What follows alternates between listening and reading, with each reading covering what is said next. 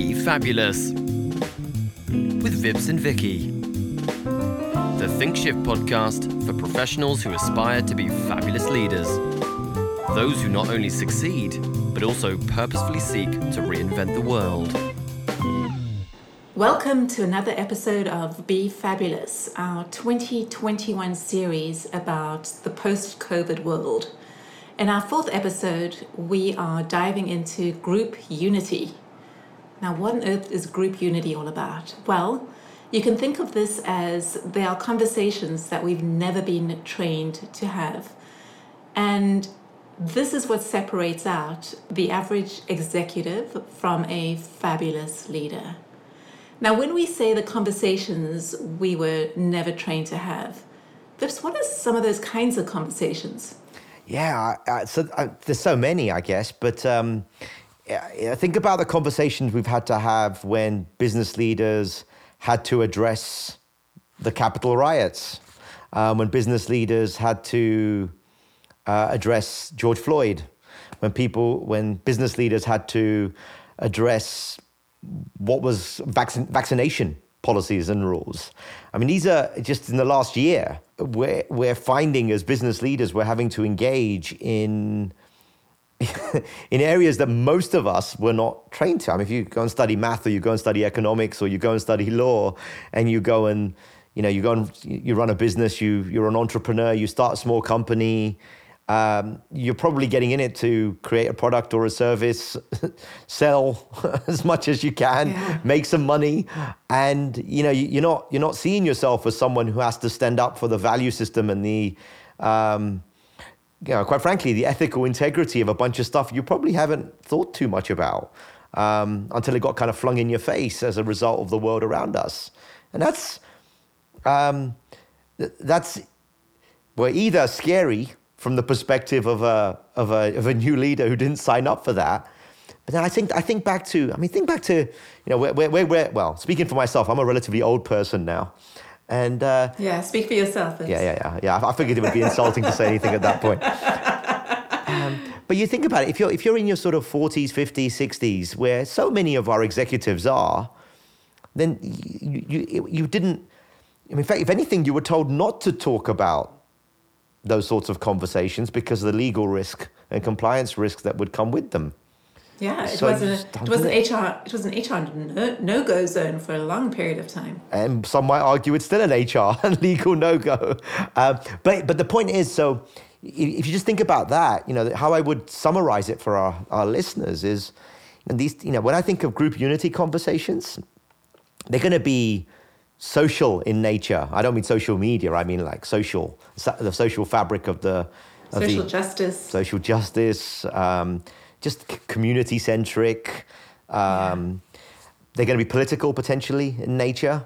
It kind of forces you to kind of show your hands on your kind of leaning, and we're doing that against a polarized political landscape where it's hard to find any common ground on anything. So we kind of got that undertone, and even things like gender, diversity, those are all things that are going to provoke something other than unanimous agreement in whatever it is that is being suggested, advocated for, promoted. Yeah, and what's really interesting is that if you don't engage in these conversations, then you're seen as complicit. It's not okay right now. The rules changed suddenly in 2020. It was like an on and off switch. There was one day where you don't engage, and the next day do engage, and nobody told you. It was just this tidal wave of sentiment of, if you're not doing something, you're now part of the problem. Yeah, and you're absolutely right, Vicky. And I think about that a lot. And did it really start in 2020? Probably not. I think it's been bubbling up that way probably since sort of the rise of social media, probably, really.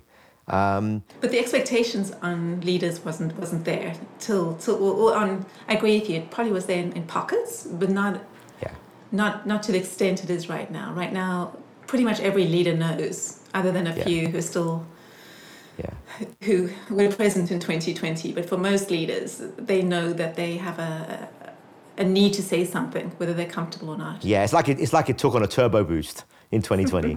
And it was almost like, I think earlier to that, it was much more about protecting the brand, managing risk, how do you want to be perceived? It was brand value and marketing centric, if you will. Now it's a bit deeper than that. It's not just about how you show up. It's what it does to your supply chain. It's what it does to your employees. It's what it does to your customer. I mean, it's more. You're right. It's like it's on steroids now. And think about it. Think about management training in the 1980s, where some of our clients, they may have experienced that, starting in the 80s and then the 90s and then the noughties. I mean, you were actively trained as an executive to look for people's weaknesses, to try and turn them into strengths, to focus in on the tasks at hand and execution, to stay in your office, to wear suits, to, if you're a woman, not to wear the wrong kinds of skirts, you know, and none of this, even though there was a need, none of it was an expectation as a manager or a leader. But you could duck it, right? You could opt out, and it was easier for, it would be easier for, like, it was almost like the default was, if you've got nothing good to say, don't say it, and it doesn't reflect badly on you or the company. Now it's like, if you don't speak up, then you must stand for the opposite of whatever it is that I think. Stay in your office, come out for your town hall once a year. That's right. It's okay for you to be seen to be removed and distant. Yeah. And right now it's almost the opposite. Yeah. But no one's told anyone that those expectations have changed. You think so? Or do you think that people are just not listening? Yeah, I think that's fair. I think the sentiment is there. But what I mean is, like, management training, it's not like, okay, let's switch this way. This is where it's gone to now. Yeah. Your beliefs about what it was to be an executive and a manager are not the same anymore. Yeah. Yeah, I agree, and I think that's a really tricky one. If I put my sort of business management hat on, if you like, then this is what we're talking about here, is adding enormous amounts of entropy and ambiguity into something that's inherently volatile and unstable anyway. So, if you've been brought up with the idea that, leadership is just about projecting stability, just keep it calm, keep it stable, and then you're gonna have a hard time with any of this, right? Because any of this, by definition, is gonna add to the entropy. It's almost like you're asking for some kind of blow up, some kind of chaos, some kind of disagreement, some kind of Glassdoor reaction, some kind of social media reaction, and you're kind of damned if you do and damned if you don't. So someone somewhere is gonna, someone somewhere is not gonna have the same belief set that is underpinning these topics. Yeah, because they're all hot topics. They're emotionally charged. They're very complex. Yeah. There's so many people with their different opinions and views and wants and needs, and it's not easy to categorize and go, okay, I can segment my target audience and know how to talk to each of them. Or you can, but that's lots of one-on-ones. If you're trying to hit anyone in a group message, to get that tone right and have the right conversation requires a huge amount of personal power to be able to navigate that conversation, and people know that you're coming at it from a good place. And that, I think you just nailed it right there. So what proportion of our business leaders do that? 2%, 5%, 10%? It's certainly not more than 15%. Yeah. Yeah. Think about the first time you became an executive, the first time you became a manager of other people. I mean, this is not where you want to go while you've still got your training wheels on, right? It's hard to build those skills, but I think you also have to look at it from an educational standpoint, right? There is a little bit of, I don't know, a little bit of liberal arts meets engineering, I guess, going on here, because this is about navigating something rather than solving for it. And I think particularly in the kind of tech-obsessed world that we live in now, there's so much focus on binary problem solving, for want of a better phrase. This is the right answer. Go and do this. This is the right way. And I don't know, these things are not necessarily right or wrong. They're how do you navigate them through the lens of time, where time can be decades or generations or centuries even. And most business leaders aren't cut out for that. They're cut out to make as much money as they can, grow their teams, their departments, their businesses as best they can. It's a slightly different, it's like an exponential increase in obligation and personal risk. Yeah. And why? Who's asking me to do this? Yeah. And it's hard to put one person, right? Because it's some of it's external, some of it's internal, some of it's employee pressure, some of it's marketing messaging. I mean, it's everywhere. It's ethereal. It works for us. Adapt or die, right? Adapt or die. Yeah, so as we're thinking about this, I think it's worth just recapping on what makes a fabulous leader versus a top-notch executive. So a fabulous leader, one, has to create enduring, motivating purpose. So something beyond the job, the task that people want to follow is really, really important. The second is they have to create that environment that enables others to act, meaning they are removing the obstacles, they're setting up the infrastructure that people can actually achieve what needs to get done. The third is the one we're talking about today, maintaining and strengthening group unity, because once you've got a certain size group of people, regardless of the political, social, whatever sentiment, you're still not going to make everybody happy. It's just the law of numbers. You have to be comfortable that a third are going to disagree with you, a third are going to agree with you, and then a third are going to blow in the wind that you can take on the journey. And everyone's got big megaphones. And everyone's amplifying through their big megaphones. And then the fourth is being impactful and empathetic in the one-on-one situations. Because if you only see individuals once a year, then that is their single data point, and they may form a perspective of you. Oh, she's a great leader. She's not a great leader. Whereas the more data points they have of you, they can get a sense of what you're really about and should they follow you. So as we're thinking about this group unity and why it's so important, given we've got this diversity of wonderful individuals that work for us in so many different ways, let's think about the organizational factors that influence group unity, because it's not the same in every company. Yeah. Right? Yeah, absolutely. I mean, the way I think about it, and I'm not sure this is completely exhaustive, is just almost because of what you said about the law of large numbers. The bigger the company, the bigger the challenge is going to be, just by virtue of the fact you're going to have more people. If I've got 1,000 people, then I'm going to have 330 people upset with me for whatever I do. If I've got a company of 10 people, I've only got 3 people upset with me. It's a lot easier to manage 3 people than it is 333. Then it hasn't turned into a rabble, if you will. That's that. So I think there is a reality of that scale. Just larger the company, the more you have to take it seriously. And I think it's kind of interesting because I think the larger the company is, the less they're likely to want to take this seriously.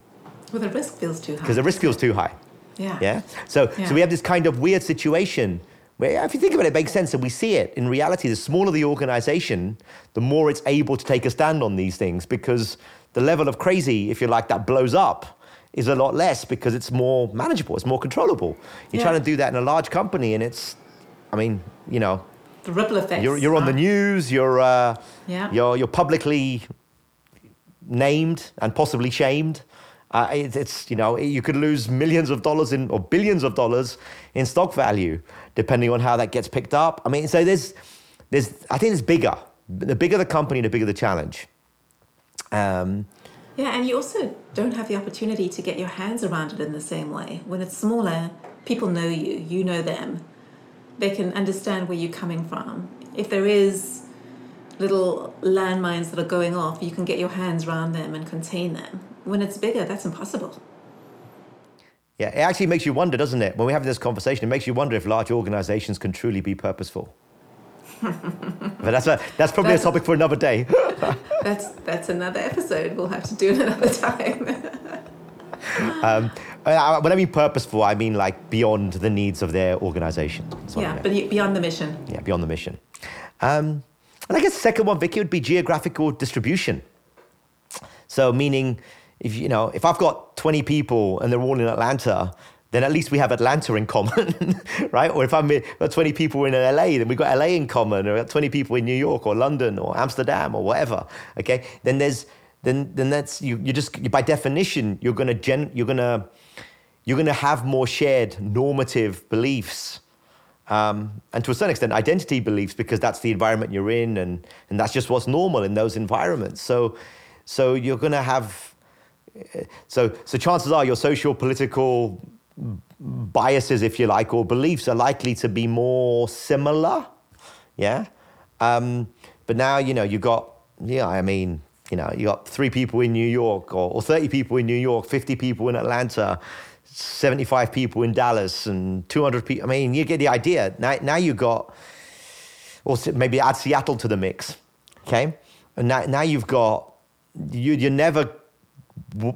now you've got the problem that even if you make a stand on something, someone's going to think it's not enough, and that's gonna permeate just from geography. And I just used US, but I think that's true anywhere in the world. Mm-hmm. And we've always had this to a degree with hybrid working and companies operating different models, but definitely coming out of COVID, there's a whole nother scale of it that we've never seen before, with companies that have never figured out how to make hybrid working work. They see the benefits. They've managed to do it for over a year. They see the short-term benefits of everybody in person or everybody remote, but they haven't thought through the challenges as it relates specifically to group unity when you are hybrid, because now you have another world of pain. What makes somebody feel connected to an organization if you never, ever, ever go into the office? What ties them to it? Why won't more money and a title lure them away, which it always would have done, but now there's no real connective tissue to something beyond the job. So group unity becomes even harder, because it's hard enough to be impactful when you can look into somebody's eyes and see their body language and take them for a coffee or a drink. If you never get to do that, and it's all these Zoom one-on-ones and Teams and all the other virtual media, it's great that we have it, don't get me wrong. It's not like it was 20 years ago and we wouldn't even have had this capability. But it has a massive challenge as we think about group unity. 100%. Probably also I'd add to also organizational factors that as we're talking about, is also just things like, so much of our work is now, chat-based, whether it's Slack or Teams or whatever, okay? So,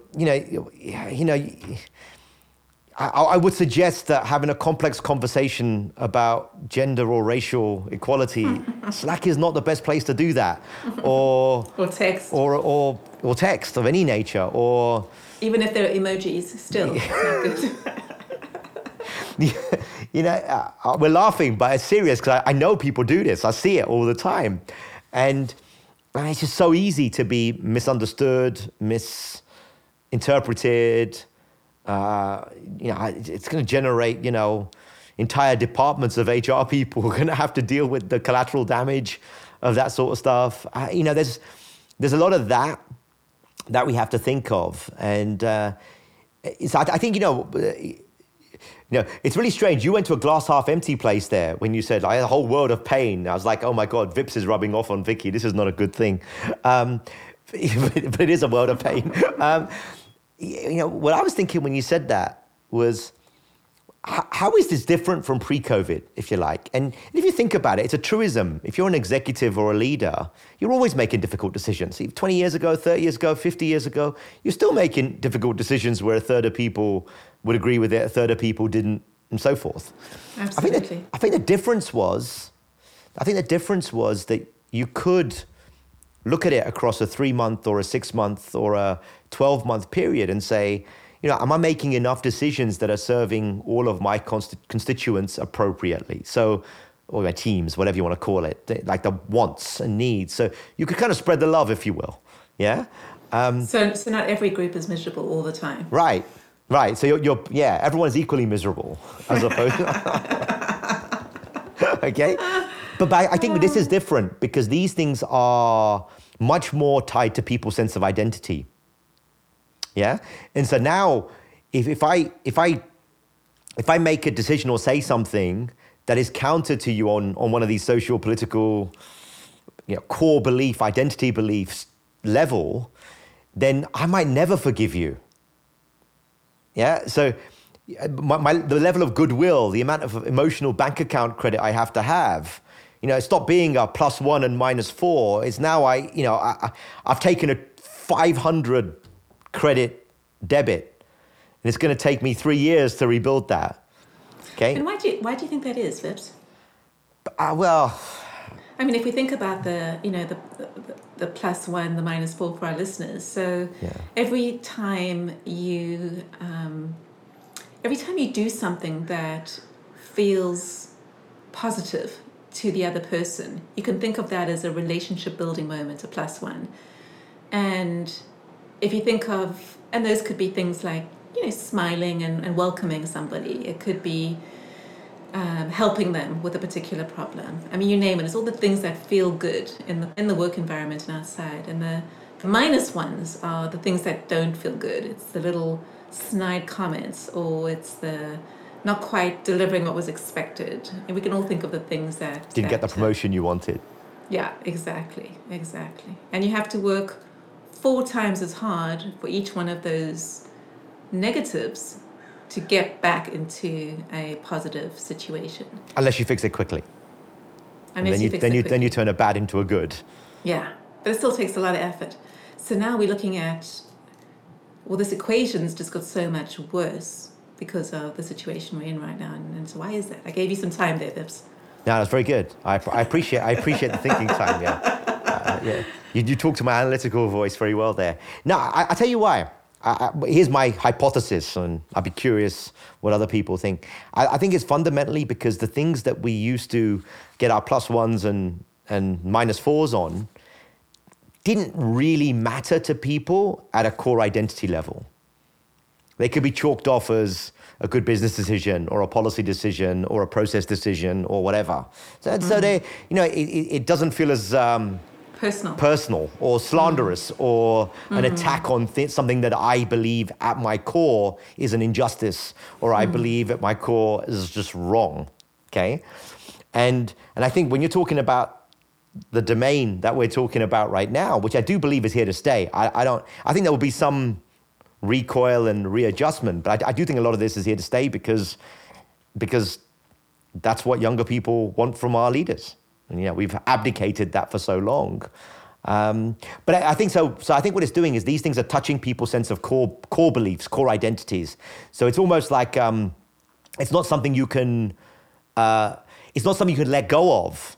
It's something that feels like you attack them personally, and therefore it's like, all right, I'm done. The relationship's over. It's a breakup. It's not a we're going to go to counseling and get sorted out.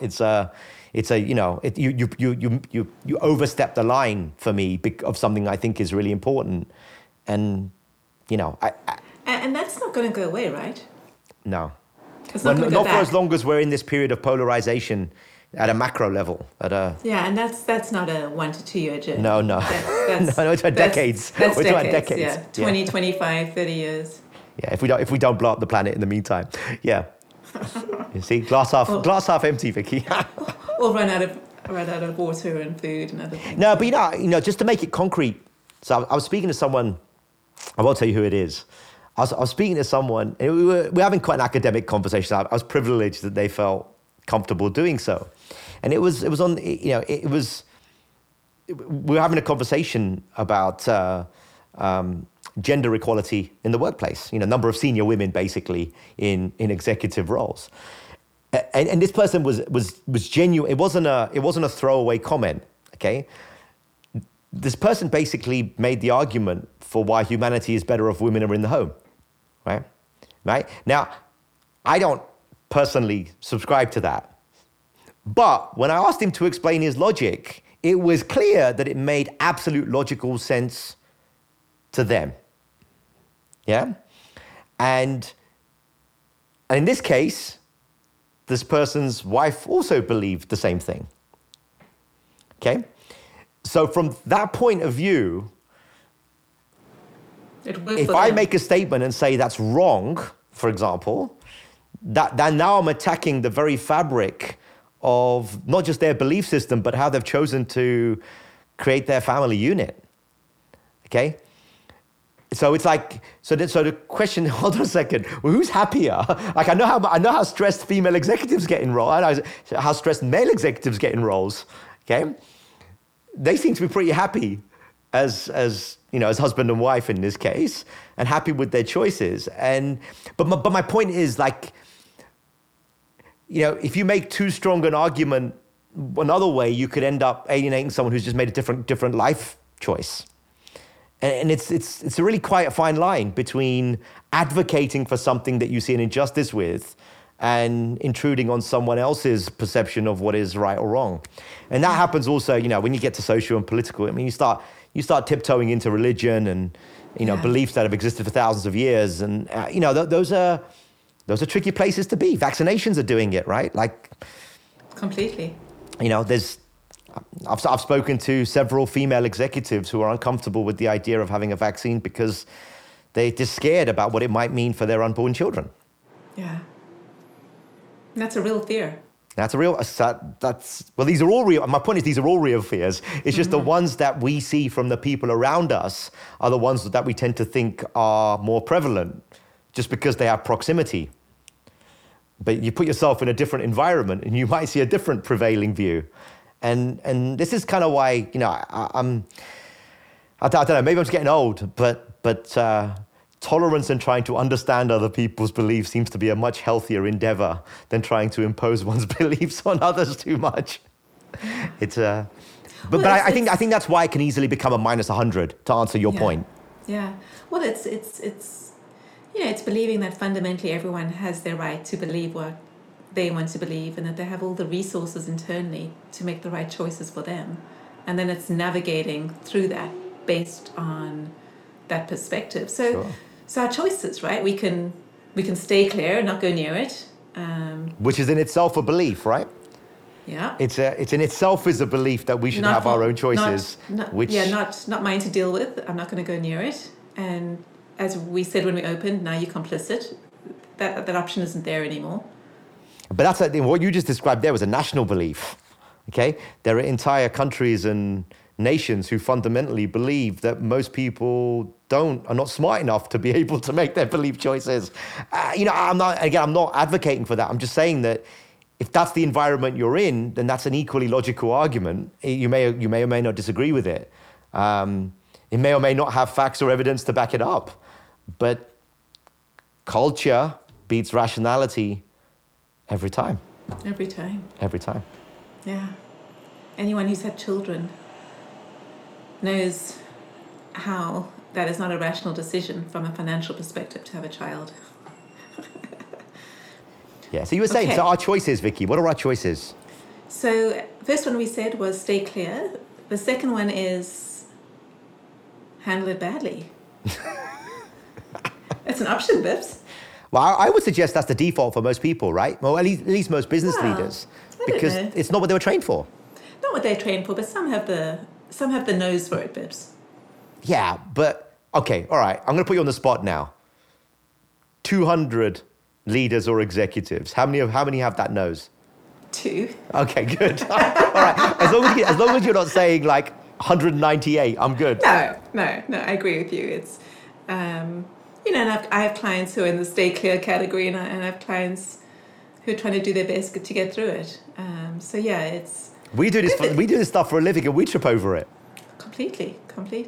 And I think all that to say is it's easy to handle it badly, and we shouldn't beat ourselves up. The fact that we have the courage to go there, people will appreciate that. People will absolutely appreciate that. And I do think it's interesting, like, I'm going to stand up for fellow business leaders for a minute here who have found themselves in uncharted waters, maybe is the way I would describe it. And there's a certain amount of compassion that we should feel for these people as well, because it's not like they know what they're doing. Like this is new. So whenever you do anything new for the first time, it tends not to be very good and tends to hurt a lot. I think we are very, also at the same time as all this happened, we're also very unforgiving of leadership mistakes. Agreed. And that's probably not healthy either. And the third option is that we handle it well. And I have a leader that I work with who does this just remarkably. She has a coffee with her 400 people every 2 weeks, and we dive into whatever needs to be talked about. But the way we do it is based on opening up the conversation without giving a specific view about it. We'll state the facts. If it's a particular topic, we've got Juneteenth coming up this week. I don't know when our podcast will be released, but know that we recorded it around about this time. Stating the facts about what Juneteenth is. So there's an educational aspect, because not everybody understands the history of a particular issue. Most people don't, to be honest. They just heard the headlines. Well, I think it'd be fair to say, Vicky, both you and I were completely ignorant on that till we moved to the States. And so many of my clients are too, Vips, even Americans, right? So I think whenever you're going around these topics, if you see your first goal is to educate, and then that shows a willingness to go there, and then open it up in such a way where you can have a conversation about it. And the way this dear leader is doing it is usually an interview with someone in the affected party in a very gentle way. So what I mean by that, it's having a conversation about how they've grown up experiencing whatever it might be, and what is it we can do to support them going forward. So we steer away from any of the, here's what you should believe or shouldn't believe. It's literally an educational perspective, and how can we support you? And each time we do it, we go into it with a little trepidation, because it could go in any kind of direction. But just the courage to know that it's going to be okay. People are going to enjoy. And every time we come out of it with this blessing of, I know so much more. We're all one humanity going through the same version of something in different ways. And I understand so much more and have so much more empathy. And so much less judgment. I guess the mindset you described there is seek to learn. Yeah. Don't seek to judge. Seek to learn, because chances are you don't know as much as you think you do. Yeah, exactly. On a particular topic. Exactly.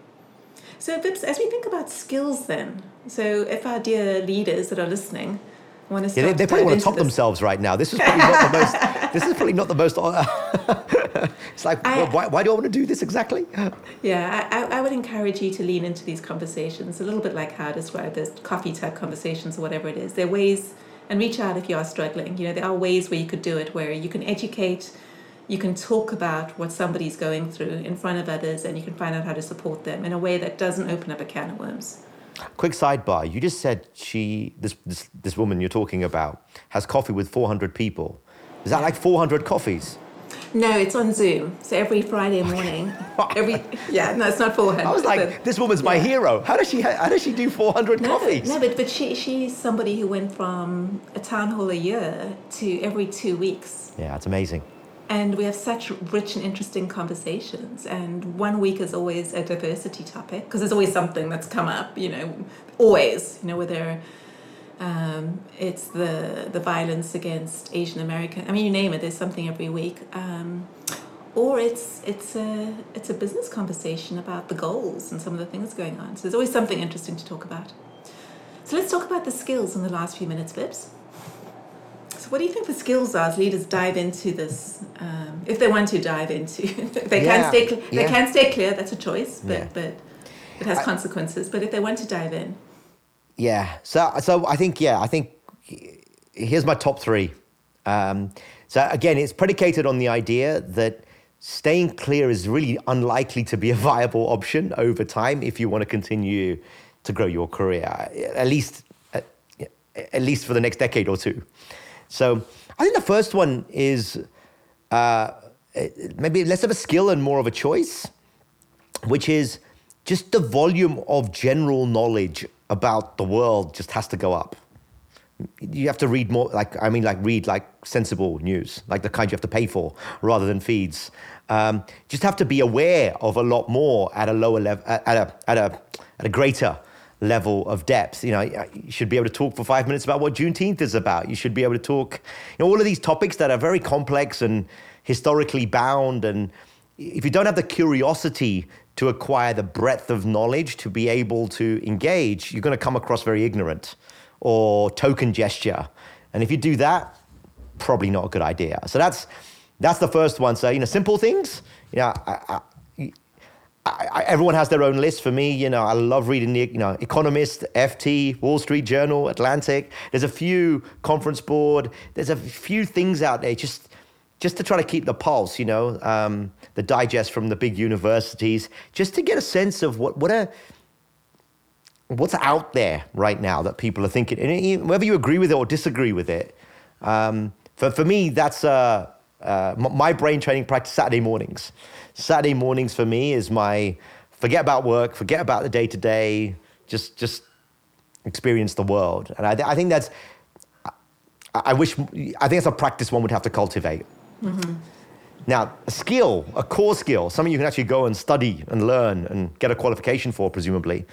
Not presumably, I know you can, just all sorts of different ones. It's just the level, it's diplomacy, diplomatic conversation, diplomatic thinking. And it's not just PR training. It's not just how to avoid a question or how to, redirect a question. That's part of it. But it's also, how do you convey the essence of a direction without being tied down to a detail? How do you state an opinion without being overly judgmental? I mean, these are things that we often use to, and some of us will still do, we'll bitch and complain about politicians never giving a straight answer. Well, guess what?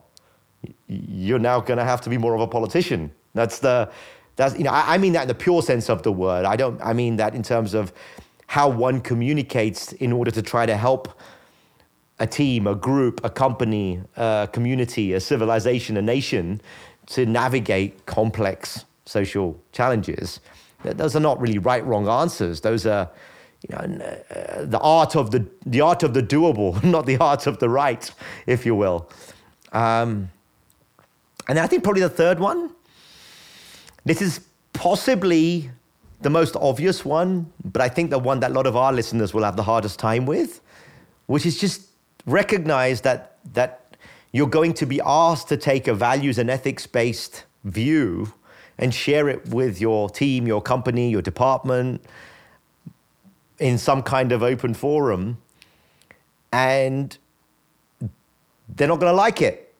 Some of them aren't going to like it, and you're going to get 3, 4, 5, 6 explosions a year. You're going to have the super angry Glassdoorer who wants to write a 2-page essay on why you're the worst thing in the world, and because of something that you said or something that you thought, or you kind of have the blow up effect that happened. I'm thinking about oh my God, what was that company?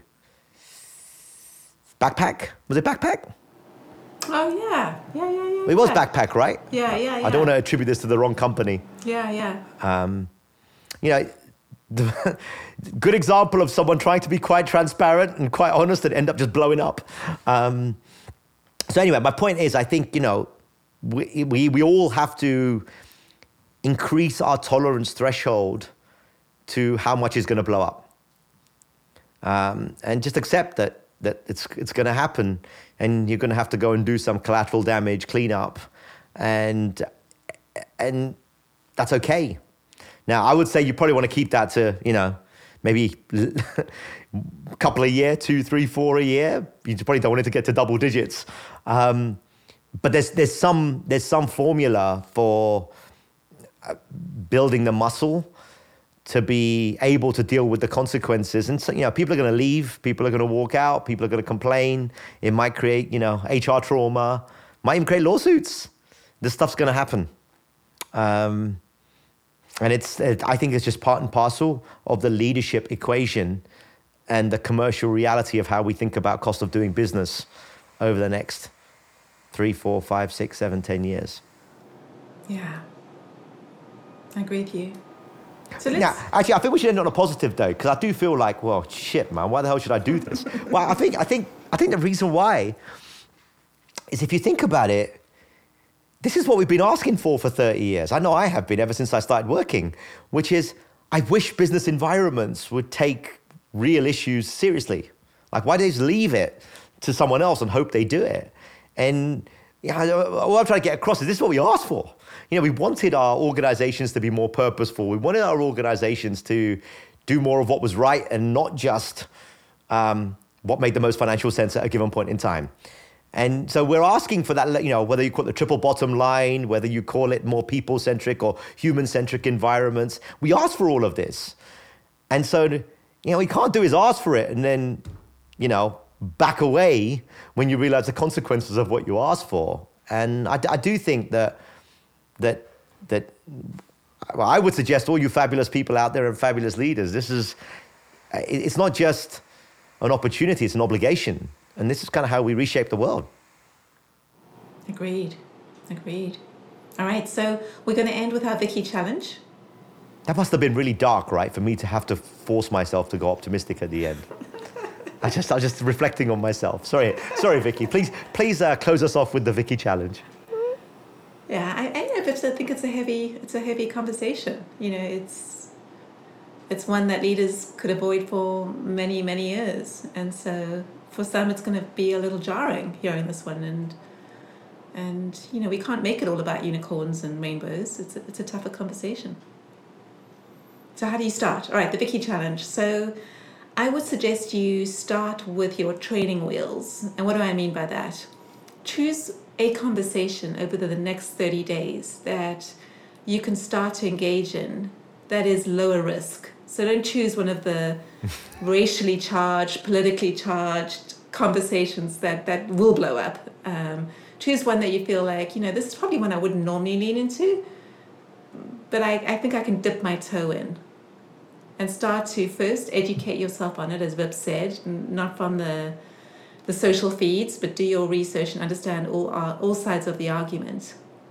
And then set up a conversation, maybe with a small team, maybe with a team of 10, 15 people, 5 people, maybe even start one-on-one and start to share a argument that is balanced on both sides, and start to just put a topic out there and say that, I'm interested in a conversation around this. And I'm here, I'm open to it. That is your one goal, is to show that you are open to engage in a conversation. How does that sound, my friend? That sounds pretty awesome.